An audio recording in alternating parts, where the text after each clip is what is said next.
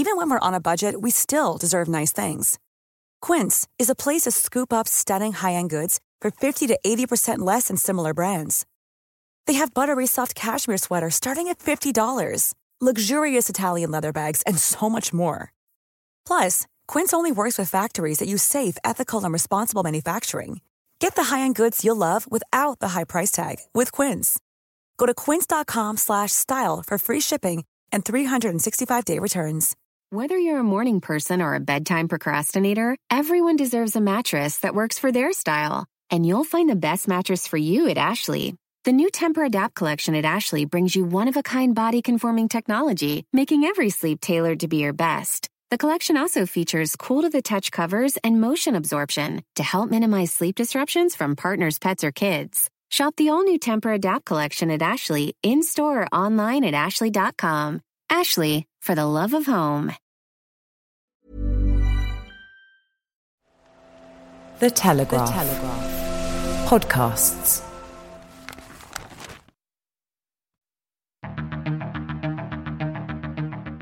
I'm David Knowles, and this is Ukraine, the latest.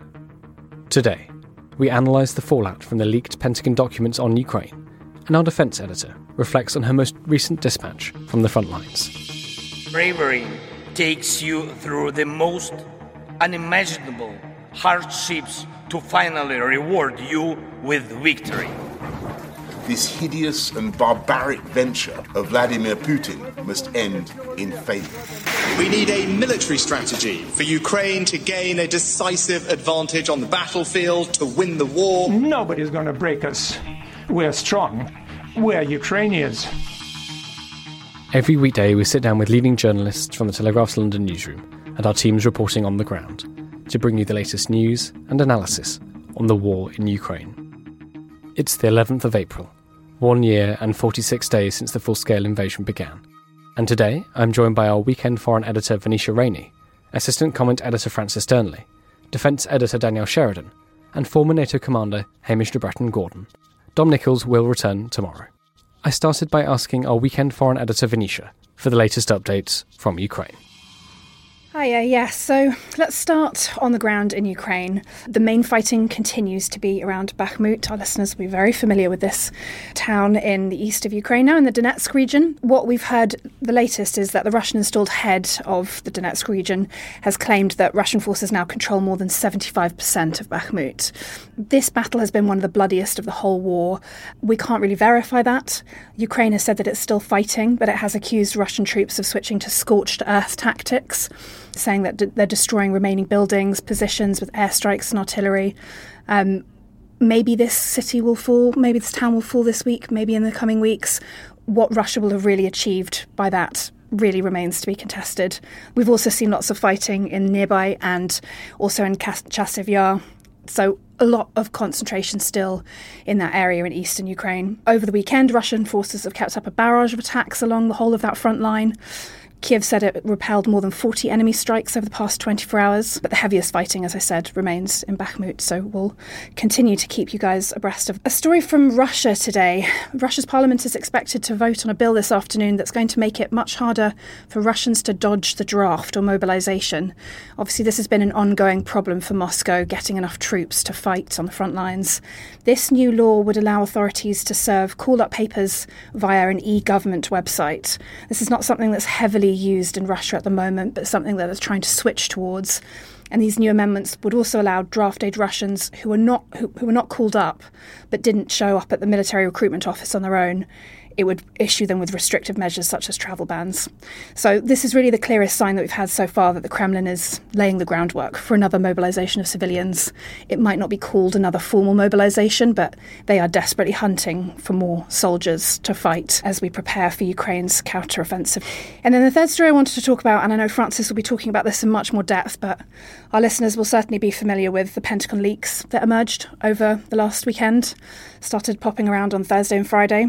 There's been a lot of stuff coming out of it around Ukraine's weaknesses, Russia's weaknesses, but I'll just go through some of the sort of lines that we've had today and Francis can dig into that in more depth. So one of the documents that has emerged suggests that the US thinks Ukraine's military could fall well short of its goals for a spring counteroffensive. We've been hearing a lot about this counteroffensive, what it will consist of, how much Ukraine has been training for it. It's been unclear exactly what they want to achieve or how they will be able to achieve it. The front lines have been relatively static for a while now. The US clearly believes that not much can be achieved. They said that Ukraine is also having difficulties massing troops, just like Russia's been having. Ammunition and equipment are a problem, and that they just don't think that much can really be achieved. We also have seen that Ukraine has, in response to the leaks, not this particular leak, but the leaks more generally, has started to alter its plans for the coming counteroffensive. The issue with all these documents, and more lines will continue to come out, I think, over the next few days, is that it shows where the weaknesses are in Ukraine's army. And some of it's pretty specific. One of the documents talks about the 10th Corps being in charge of the counteroffensive. Obviously, Russia just needs to then find the headquarters of the 10th Corps and try and target it to effectively stymie that plan. So there are some serious issues for Ukraine if these documents are true, which we don't know the veracity of all of them, but it does seem like a lot of it's credible, despite some discussion of some numbers being swapped around in terms of casualties, which I'm sure Francis will be talking about in more depth. I will stop there and hand over back to David. Thank you very much for that, Venetia. Francis Durnley, can I come to you? I know we've been off over the Easter weekend, so there's an awful lot to get through. Any reflection on Danny's reporting there, or do you want to go straight into other updates? Thanks, David. I think Venetia's very neatly summarised there the news lines that are coming out of these leaks. And I think they are extremely concerning if they were true about the possibility of success of the counter-offensive. Already, I understand Ukraine are saying that they're going to have to adapt potentially some of their planning for the counter-offensive given these leaks. Also about the state of Ukraine's air defences. I know the Washington Post and the New York Times have been writing about this as well, about concerns there about the state of the Russian ability to be able to defend its airspace at this critical juncture. So there's also some quite considerable alarm, I think, about the leak of diplomatic cables within these briefings as well. Conversations happening with South Korea, who were concerned about how exactly they'd be able to send weapons when they're not really meant to do that, as according to their own internal politics. So lots to be concerned about. But I do think it is really important as well to throw in some caveats. And I was speaking to Dom this morning. Dom is in an intelligence briefing as we speak and will be on the podcast tomorrow after a few days away. But he and I did have a conversation and sort of fleshed out, I think, some of the caveats that do need to be thrown in here about these briefings and what they might mean. So I think the first thing to emphasise, and this is very much something that Dom's going to expand on in his newsletter later on, is that there are two aspects of this, which is that the intelligence and information, as ever, are different things. That the intelligence is information plus assessment. You've got the raw data, and then you've got assessment on top. And what we're seeing in these briefings is data, of course, but data that is out of date, but also assessments that are out of date as well. And in the case of these leaks, there would almost certainly be a need for the information to be updated in light of recent events, refined as other raw information is made available. A lot of this information seems to be from early February, maybe even late January. A lot has changed in that time. And so some of the assessments that are made in the briefing notes, if they are all accurate, may well have been updated since. And so that is a very important caveat to throw in here. The other is that who exactly is the leaker and how senior are they? And the reason this is significant as well is, does it have implications on what further information we're going to see in the coming days and weeks? Has the leak, as it were, have they done what they sought to do? Or is this part of a more orchestrated campaign to derail the Ukrainian counteroffensive?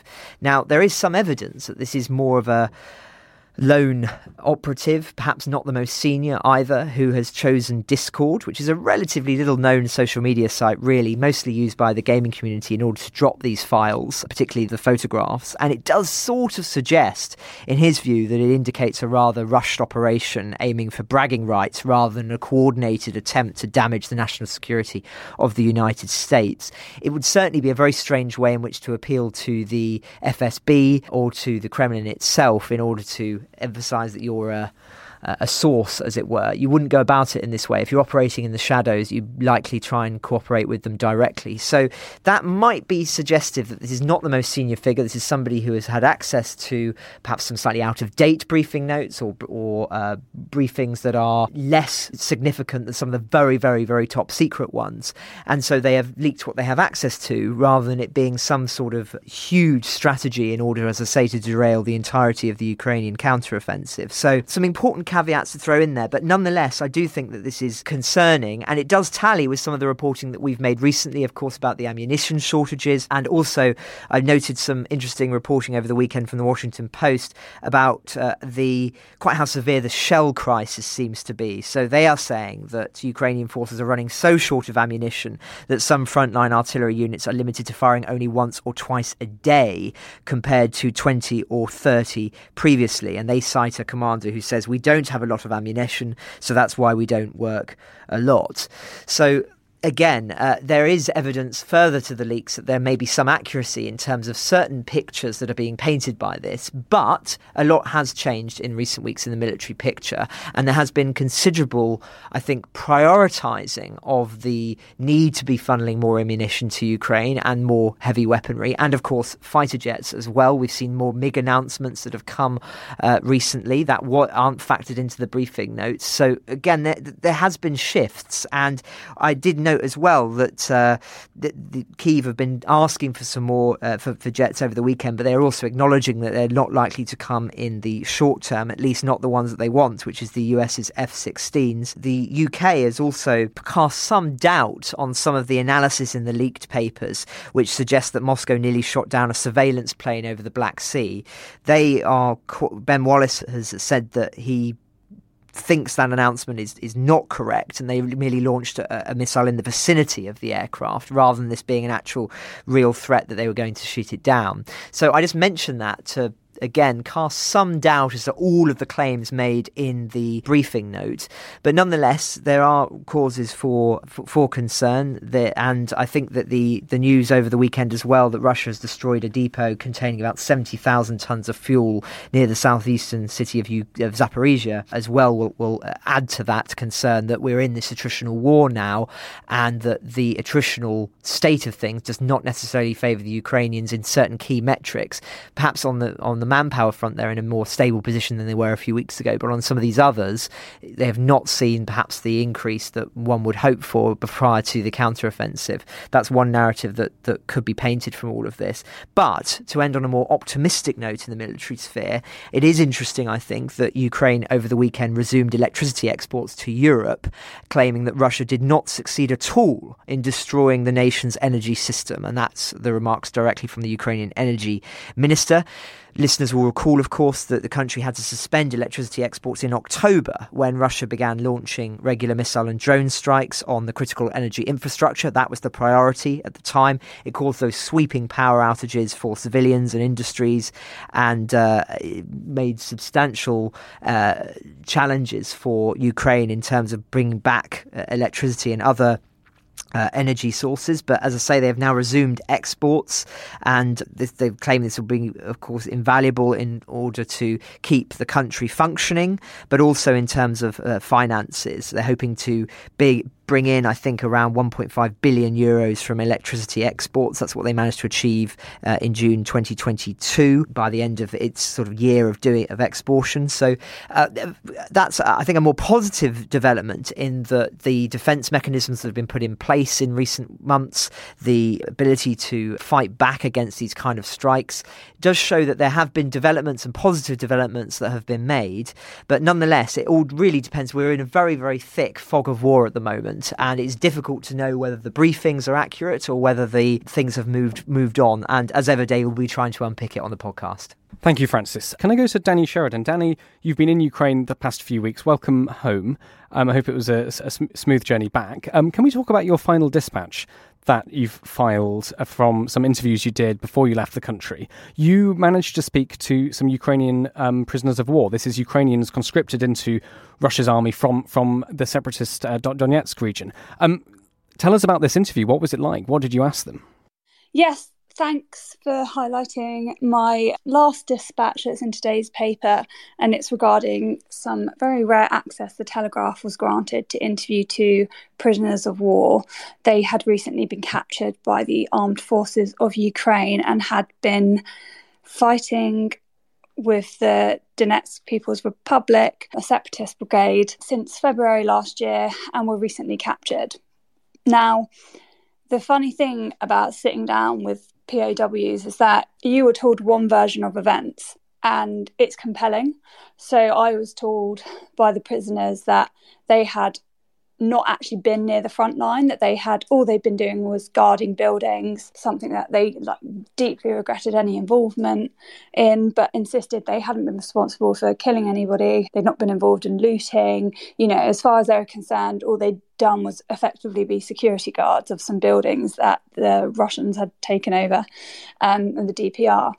But then when we spoke to the officers who had organised this meeting, they said that the two prisoners in question had been found with machine guns and had been fighting in the trenches. So it was interesting for me as a journalist to hear that, because, when I was speaking to them, their argument was compelling. They were absolutely adamant that there had been no foul play as far as they were concerned and what their duties involved. And then to walk away from that and be told, oh, that's absolutely not the case, is quite a confusing kind of situation to be in, to be honest. But it was absolutely fascinating and extraordinary to sit down with these guys and have a conversation. And whether or not it's true what they're saying, the biggest thing that came through when we were speaking was a deep sense of regret. Now, obviously, one has to take that with a pinch of salt. Who knows if it's genuine remorse or just what a person is told to say if captured, these are the lines, this is the story you need to say. So it's kind of one of those things you never really know the truth, or I certainly won't anyway, as a journalist talking to them. But they expressed a great deal of remorse for the war and said things like, I never want to hold a weapon in my hands again. They want the war to stop. They feel sorry for the people of Ukraine and for all the destruction that's been caused. Now, another really interesting thing that came out of the interview was just how badly they had been treated by their commanders. They spoke about themselves as being disposables, and this is a word that they picked up because they heard their commanders talking about them as being disposable entities.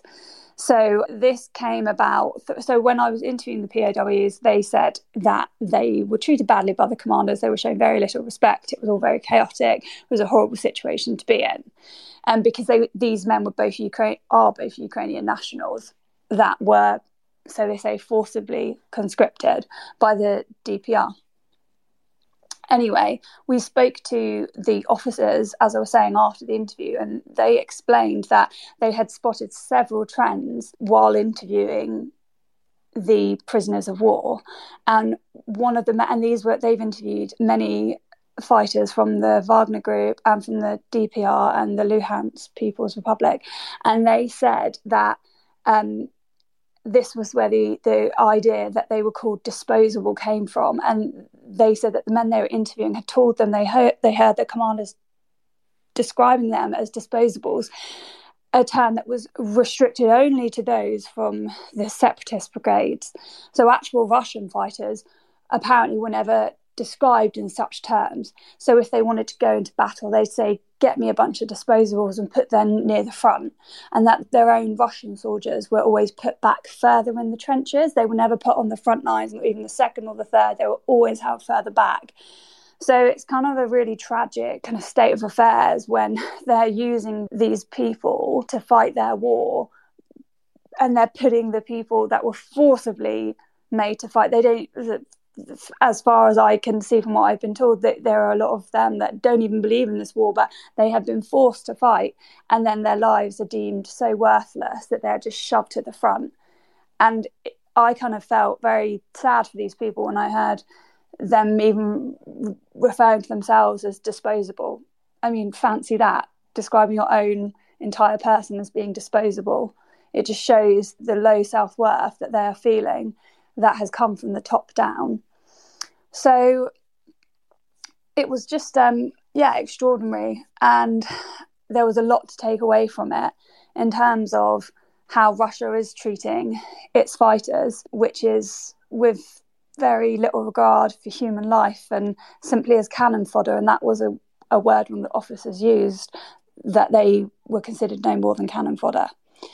So if anyone wants to read more about it, the article is in today's paper and it's online, and there's a video we did as well. And we have stuck in line with the Geneva Conventions, and their faces are blurred. They're not in any way identifiable. Their names have been changed. And we ensured that they were happy to sit down and talk to the Telegraph. They knew exactly who I was. I explained everything. So everything's been done to the highest standards. And it would, I've been really enjoying reading some of the readers' comments beneath the article, and it would be great to hear more people's thoughts on it.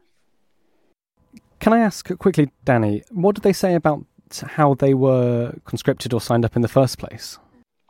So both of the prisoners I spoke to said that they received a summons in the form of a letter telling them to report to a certain address because they would be fighting in this war, special military operation. And if they declined to do so, they would be imprisoned. So their choices were very stark. Go fight, where I suppose you have a little bit of freedom, or go languish in a Russian jail, which from what everyone ever says about Russian jails is absolute hell. So, if your only choices are jail or fight, I suppose the preference certainly was fighting, because so many have quoted that as a reason why they didn't go to jail. So obviously even the prospect of languishing in a Russian jail is worse than putting your life on the line on the front line. Danny, you've mentioned how the sort of discombobulating experience of knowing that you were not necessarily being told the truth, or at least the truth was a difficult thing to identify, because they were saying one thing, the AFU officers were telling you another thing. To what extent did you think they were telling you what the Ukrainians wanted? I mean, you said, you're setting up this interview, you tell them who you are and what you'd like to do. When you think back on it, how much do you think you heard that was reliable? I definitely think it was reliable to hear them talk about how they were forcibly conscripted, because Donetsk region ever since 2014 has been predominantly pro-Russia. It's largely Russian-speaking area. If you were pro-Ukrainian, I think you were in the minority of civilians living there, or you certainly wouldn't go around shouting it. And I was reading this really good book review by one of our reporters, Colin Freeman, about journalists who described his experiences reporting in Donetsk from 2014. And he was saying how there was Nazi insignias on walls and lots of kind of slogans and posters demonising the Ukrainians. So it's a very pro-Russian area. So it's hard to know if the prisoners were not themselves pro-Russian, and now that they've been caught are saying anything to help themselves, which is denouncing the Russian government, saying that, they felt awful that they've been fighting their own Ukrainian brothers. It's really difficult. All I can say is, as a human being sat opposite them discussing their story, it felt believable and there appeared to be genuine sentiment in what they were saying. However, given the context, these were two men living and working in a very pro-Russian area who signed up to fight rather than go to jail. Going to jail was an option, obviously not a palatable one, but nevertheless there. So, yeah, it's really hard. I can't give you a genuine answer as to whether or not I believe their story in full. But fortunately for me, I suppose I don't have to get to that point. I just need to report both sides, which is what I've done. And I suppose it'll be something I mull over for a very long time, whether or not they were genuine. Absolutely. Well, thank you so much, Danny, and welcome home. Thank you for all of your reporting out in Ukraine. It's been really interesting to hear about your experiences out there, and we hope you have a good rest now. Thanks so much. Do побачення. Francis, would you like to run us through some of the most important diplomatic updates, and then we'll come to Hamish? Thanks, David. We spoke at length last week about the apparent scoop in the Financial Times that from Andrei Sabika, the deputy head of Zelensky's office. And he said that, or suggested, should I say, and this is how it was reported by the Financial Times and by many other outlets, that Crimea might be up for some negotiation if Ukraine succeeds in its counter-offensive. And I said at the time that I was very, very sceptical about this, and I thought that a misinterpretation of what he was saying was far more likely, and that it might be more of a ploy from Ukraine to be talking about dialogue, whereas actually the reality is that Crimea remains absolutely integral for their military strategy. And so it has proved in many ways, because after our broadcast, the Zelensky's office confirmed that there had been a misunderstanding in essence, and that nothing had changed with respect to Crimea, and that in fact they were as committed as ever to restoring their full territorial integrity. So I do think that there's a mixture of misinterpretation, but I think also, as well, as I say, that it's one that arguably benefits the Ukrainians, because it enables them to be talking about negotiations, and perhaps that alleviates some of the concerns from the Western backers whose support in terms of weaponry for Ukraine is absolutely vital in the coming weeks and months. So sort of a beneficial misunderstanding in the short term, perhaps. But maybe as the dialogue changed over the course of the day, they felt it was very important to clarify that they were not weakening their position on Crimea. So I just wanted to start with that. We also, of course, spoke about Macron's visit to China, seemingly to try and persuade President Xi not to support Russia in its support, or apparent support of Russia in its invasion of Ukraine, but also to try and sort of change its stance and give more to the Ukrainians in terms of their sort of support and understanding of what peace needs to look like that benefits the Ukrainians, as well as settling this war once and for all. I was sceptical as to what could be achieved on that, and the early signs are not good that there's been a real shift in the position. China has not really fundamentally changed its position on Ukraine despite these overtures. That's according to certain sources coming out of the summit. Of course, Macron was there, so was Ursula von der Leyen, the European Commission president, and we understand that they did raise this famous phone call that was advertised with China said they wanted to have with Zelensky. And interestingly, China did remark after the summit on this. They said they are willing to speak with Zelensky, but have not specified a time frame. It will be when the conditions and time are right. Now, you could say that that's them conveniently trying to just kick the can down the road, and that they actually have no such intention of such a call, or it's that they're waiting for the conditions to be right, which is potentially the counter-offensive not succeeding to the degree that Ukraine hopes. And if that is the case, then it would speak, I think, to what the Chinese strategy may well be, which is wait for this war to get even more attritional, for Ukraine to seemingly not make the advances that they hope, and to then there to be this opportunity for China to say enough is enough, this war cannot continue, it's reached a stalemate permanently, and we're going to be the brokers of some kind of peace. And that's the moment when they'll try and call Zelensky, and that's the moment when they'll try and fill this vacuum that we've been talking about that seemingly has been, in their eyes at least, abandoned by the West as being a broker between the two sides. Whereas, of course, from many of the West, in the West's perspective, this is a war that Russia cannot be allowed to have any benefits from, because they have essentially launched an imperialist venture and have committed numerous war crimes. So an interesting development, but certainly from my perspective, an unsurprising one. The one other detail I just wanted to talk about in the context of this Macron visit to China is he made an interesting remark on the plane, which has been reported by us and by some of the other French outlets who were also present, which is that Europe must not be a follower of the US agenda when it comes to tensions between China and Taiwan. And I'll read the quote in full. The question Europeans need to answer is the following. Is it in our interest to accelerate a crisis in Taiwan? No. The worst thing would be to think that we Europeans must become followers on this topic and take a cue from the US agenda and a Chinese overreaction.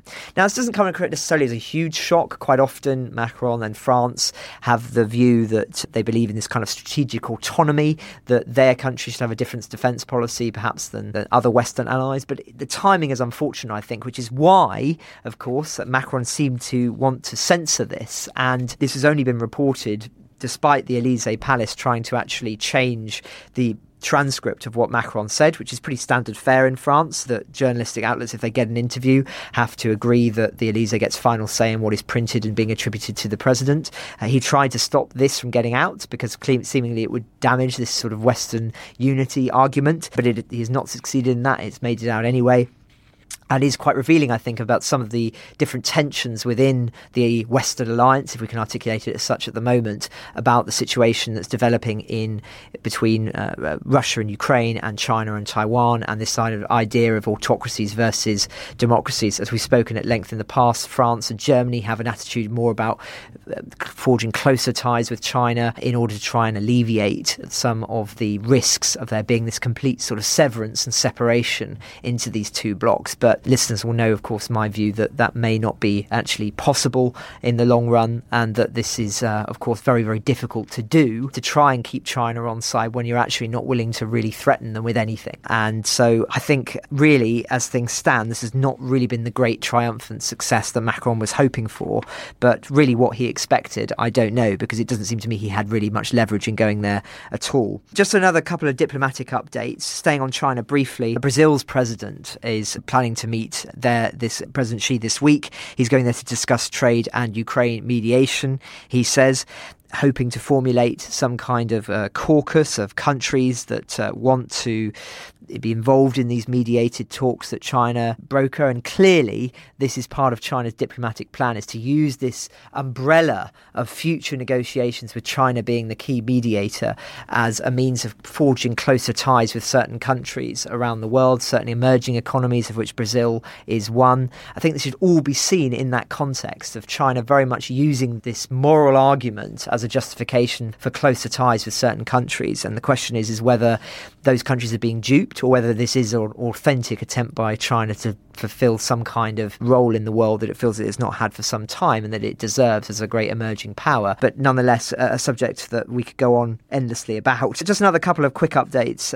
Belarus, Alexander Lukashenko, president, of course, has reportedly told Sergei Shoigu, Russia's defense minister, that he wants guarantees that Moscow would defend the country if it was attacked. Now, whether this has been designed for a domestic audience or an international audience to build up this idea of there being closer ties between the two countries, we don't know, or whether this is a genuine, it's too early to say, but I think I would lean towards the former. This is an attempt to, again, talk about talk up the growing alliance, apparently, between these two countries. Something, again, we'll be monitoring this week.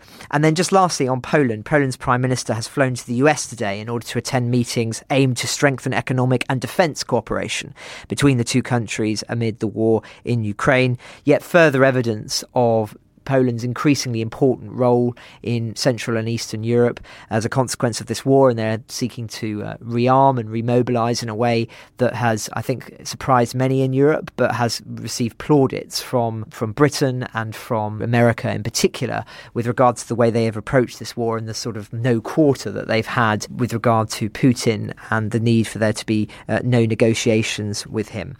So a quite interesting developing picture in the diplomatic sphere, and I know I always say that, but a lot happening, and I think that the pieces are in alignment, all waiting to see what's going to happen with this counter-offensive. And as I say, we'll be obviously waiting with bated breath to see what happens.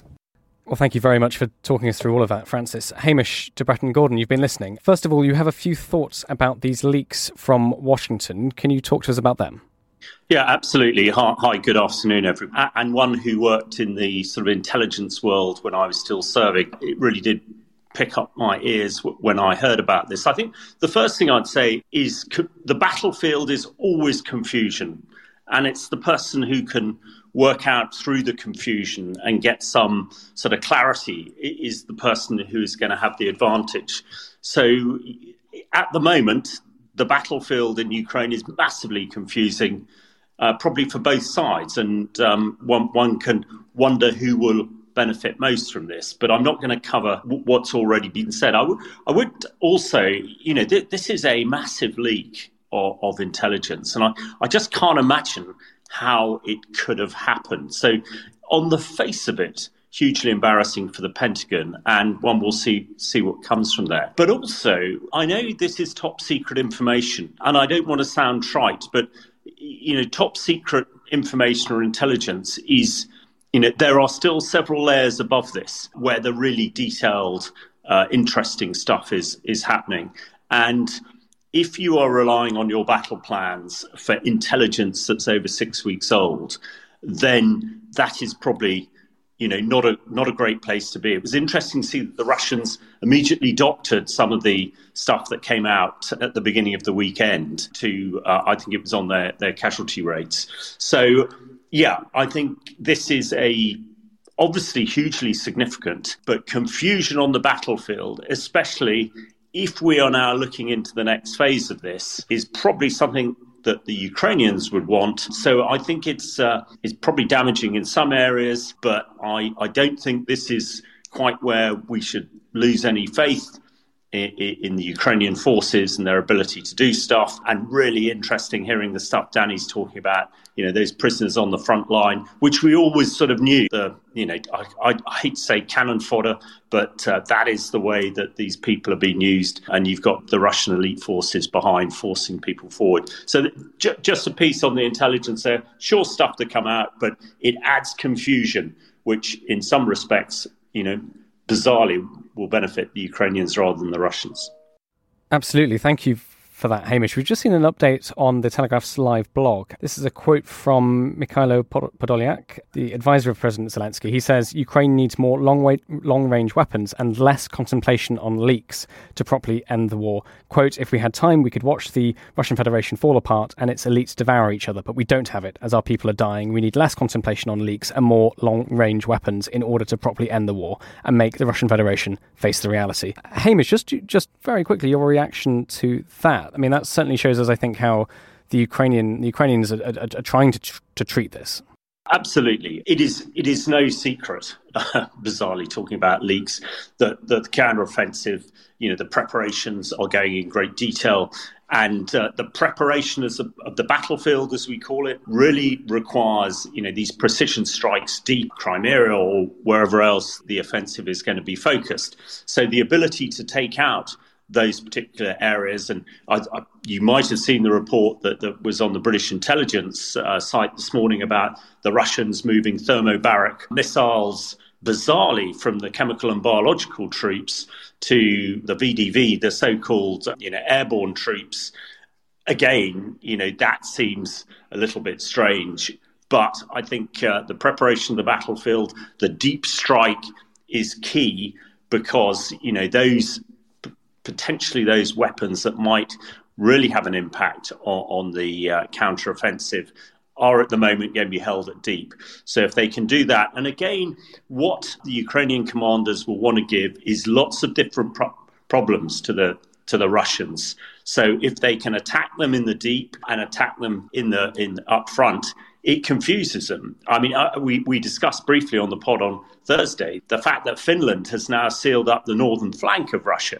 Now, Putin has got half his eye on the northern flank there as well. So all this confusion is creating challenges for both sides, admittedly, but the person who can deflect it. So I think, that absolutely, the Ukrainians, of course, want absolutely everything that can be provided. And I personally believe where we can, we should be doing that. There are concerns that, particularly with some NATO countries, that they, don't empty their stores too much. But I think this is the next stage along. I'm sure we're hearing about F-16s.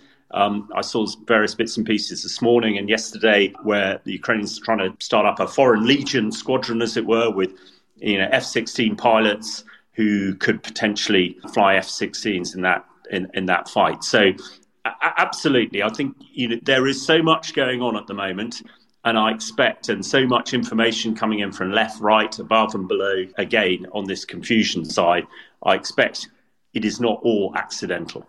Thank you, Hamish. Just two questions from me, actually. You mentioned earlier the update you'd seen that Russians were moving thermobaric weapons to the VDV, and you said that was strange. Could you just explain why is that odd to non-military listeners? And as you said, it is confusing. There's a lot of noise coming out. Would you be able to give us your summary of the most important points over the past few days, just to try and cut through that noise? Thank you.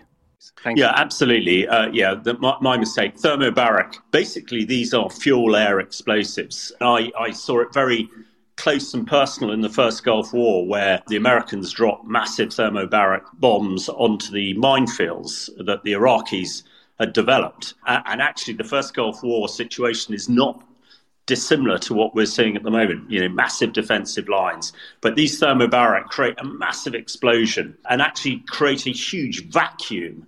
And that vacuum detonates anti-tank mines, collapses tunnels and bunkers, and is incredibly destructive. I saw a rather unpleasant Russian who seems to follow me on Twitter responded to me earlier today saying that actually the Russians had upgraded their thermobaric missiles, the TOS-1, I think it's called. And these are really massive bunker busters and to be used to destroy minefields. The fact they're going to airborne troops seems pretty strange to me. You can't imagine airborne troops using it unless the Russians are planning some sort of incursion, deep into Ukraine and using airborne troops to drop them in. But you guys probably know better than I, but I understand these airborne troops have been pretty much decimated.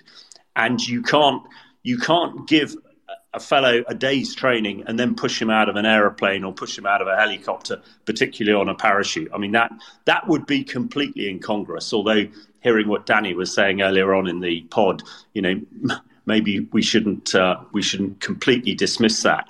But on to the main events that have been happening over the last few days. Just before the Easter weekend, there was the talk about potential that Zelensky might negotiate Crimea away, as it were, in some sort of deal. I think that's been pretty much sort of firmly slammed now that, the Ukrainians absolutely see Crimea as Ukraine. It was illegally taken in 2014. And I cannot conceive any way that the Ukraine government would negotiate that away in any some form. What I think has also been interesting is, and I sort of talk about the first Gulf War scenario, a very similar challenge that the Ukrainian armoured manoeuvre troops that they're getting together at the moment will face, that we faced back in 1991, and against similar equipment. The Russians have pretty much got T-72s and T-64s left, which is what the Iraqi army had, and similar probably scale. So, which is why I'm slightly more confident that hopefully they will have enough Western tanks to lead a punch through a massive defensive system, which again, the Telegraph covered over the weekend. But once you punch through that there is a lot of ground to go there. So the leaks thing, I won't go on. I think that has strategic implications. Perhaps both talk about further long-range weaponry. Absolutely, that should happen. But I think I noted that there was somebody tweeted today that the ground is firming up and spring and early summer is beginning to arrive. So lots of stuff going on. The confusion, I think, will get more and more. And I think, everybody is assuming that we're going to have this armoured thrust down the middle into Crimea. But who knows? And the final thing I would say on that, we know that the Russians have a lot of strategic forces in Crimea, and they must be getting a little bit concerned. You can imagine if the Black Sea Fleet didn't manage to get out and fell into Ukrainian hands, that really would see the end. And I said at the very beginning, the other huge piece was Finland becoming the 31st member of NATO. I think that's absolutely fundamental. I know that one of my fellow military commentators suggested this was not a huge event. To me, Finland is probably the most powerful European army, European military, and has produced absolutely the opposite that Putin was hoping by invading Ukraine. So lots of stuff going on, lots of confusion, and you guys got a huge challenge trying to unpick it, I suppose, over the next few weeks. But a lot will start happening, I'm sure, as everything warms up, physically and metaphorically in Ukraine. Thank you very much for that, Hamish. Francis, I know you've got a few updates from Russia for us. Can you talk us through them? Thanks, David. Another subject we spoke at length about last week was the apparent assassination of Vladimir Tatarsky, the pro-Wagner blogger who was essentially supporting the ideas of war crimes in Ukraine and just generally was seen as one of the Wagner Group's great champions in its battles around Bakhmut and elsewhere. And his funeral was over the weekend on Saturday. There were hundreds of Russians queuing at a Moscow cemetery to mourn him. Yevgeny Prigozhin, head of the Wagner Group, was there. He placed a sledgehammer, an unofficial calling card, of course, for the group, next to the grave, and he said, "He is a soldier who stays with us, whose voice will always live and speak only the truth."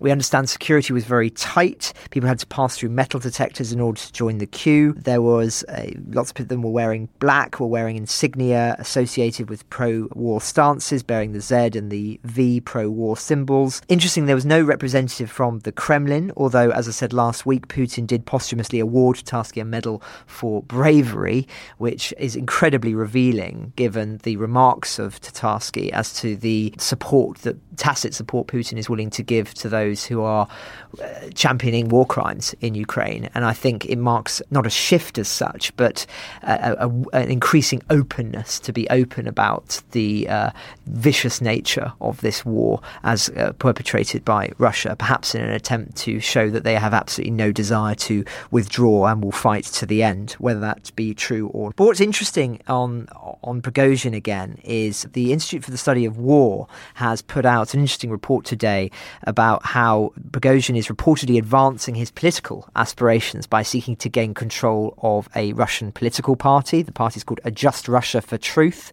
and apparently he wants a leadership position within that party in a bid to compete with St. Petersburg's governor for influence in that city.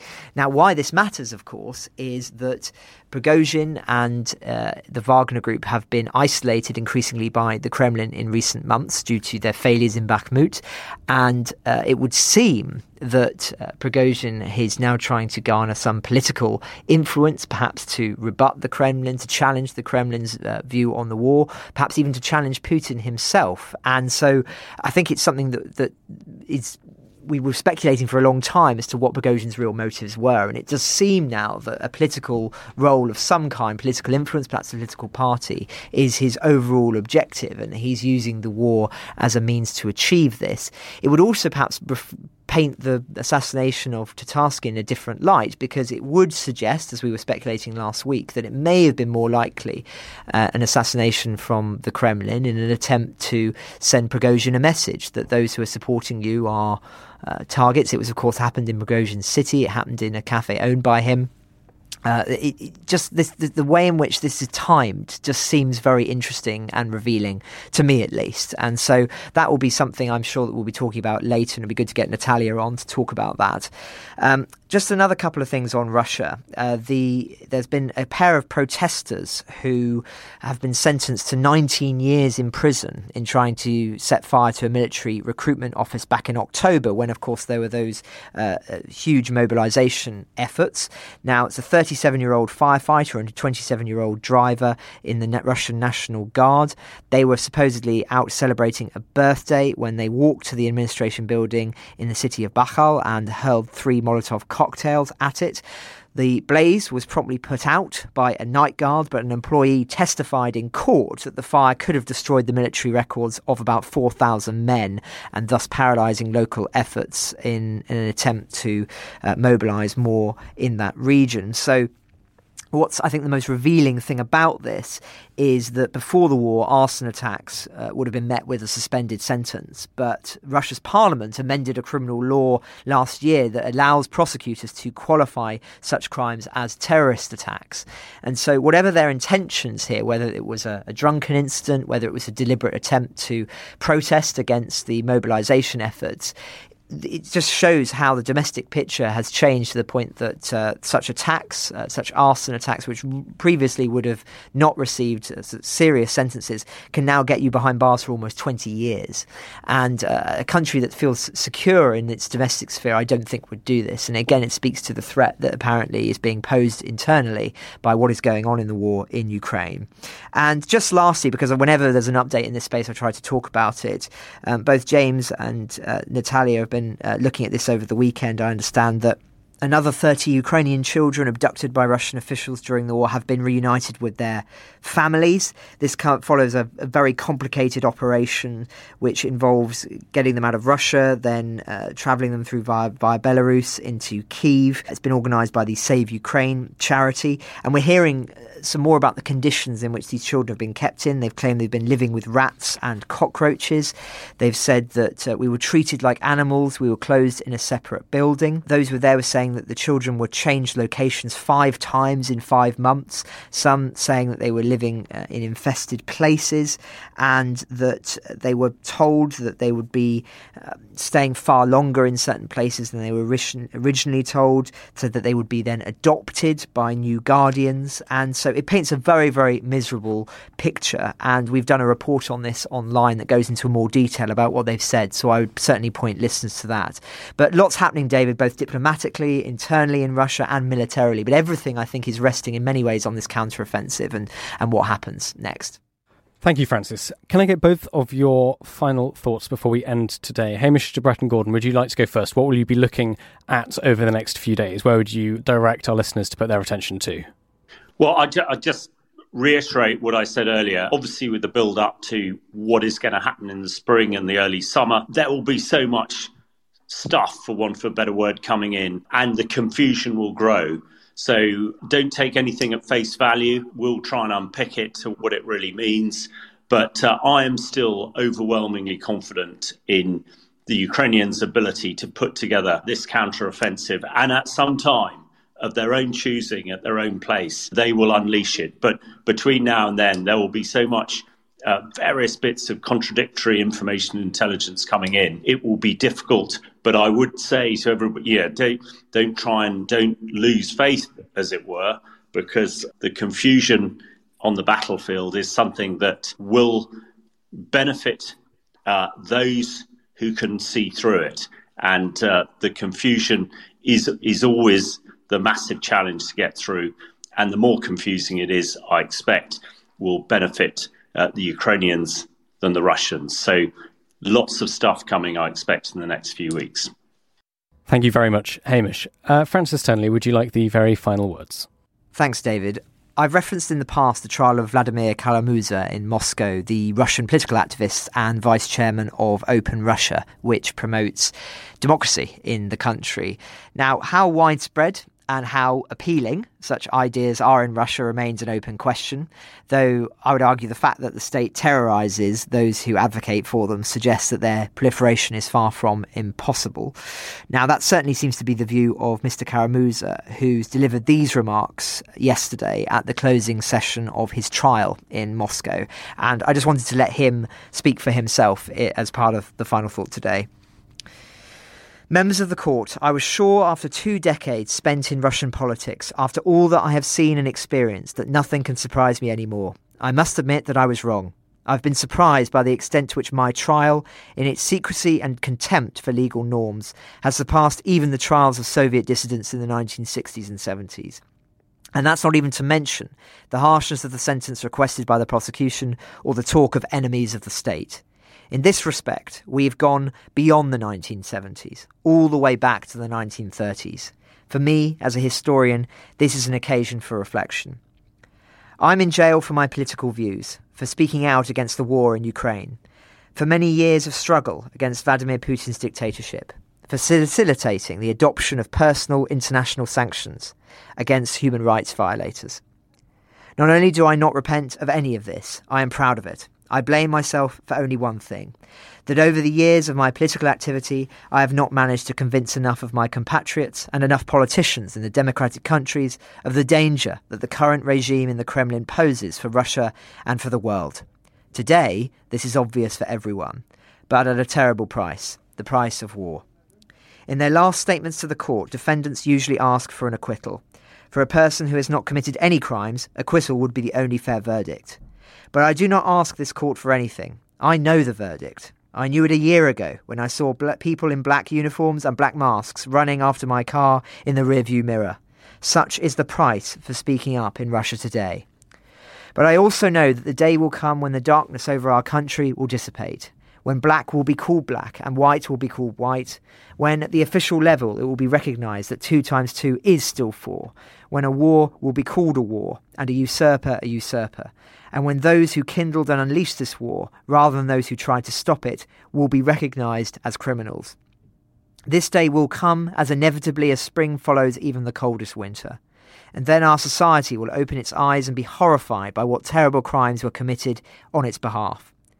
From this realisation, from this reflection, the long, difficult but vital path towards the recovery and restoration of Russia, its return to the community of civilised countries, will begin.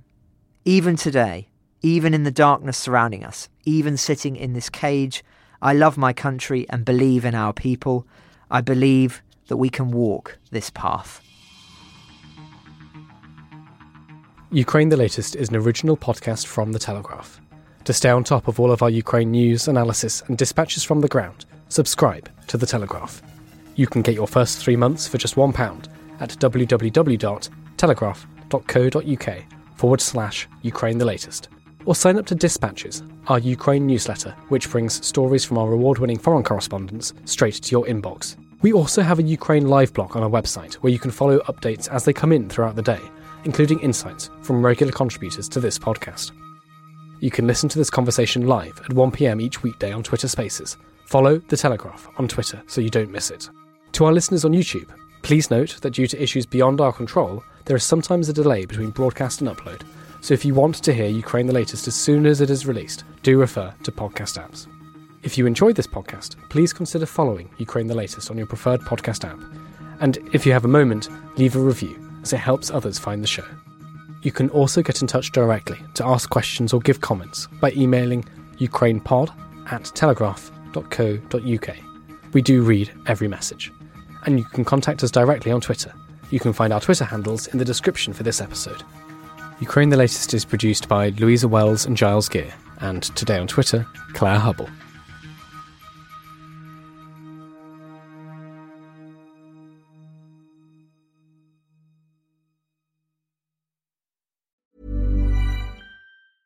Even when we're on a budget, we still deserve nice things. Quince is a place to scoop up stunning high-end goods for 50 to 80% less than similar brands. They have buttery soft cashmere sweaters starting at $50, luxurious Italian leather bags, and so much more. Plus, Quince only works with factories that use safe, ethical, and responsible manufacturing. Get the high-end goods you'll love without the high price tag with Quince. Go to quince.com/style for free shipping and 365-day returns. Hey parents, Greenlight is here to take one big thing off your to-do list, teaching your kids about money. With a Greenlight debit card and money app of their own, kids and teens learn to earn, save, and invest. You can send money instantly, set flexible controls, and get real-time notifications of your kids' money activity. Set up chores and put allowance on autopilot to reward them for their hard work. Then learn about the world of money together. Get 1 month free when you sign up at greenlight.com/podcast.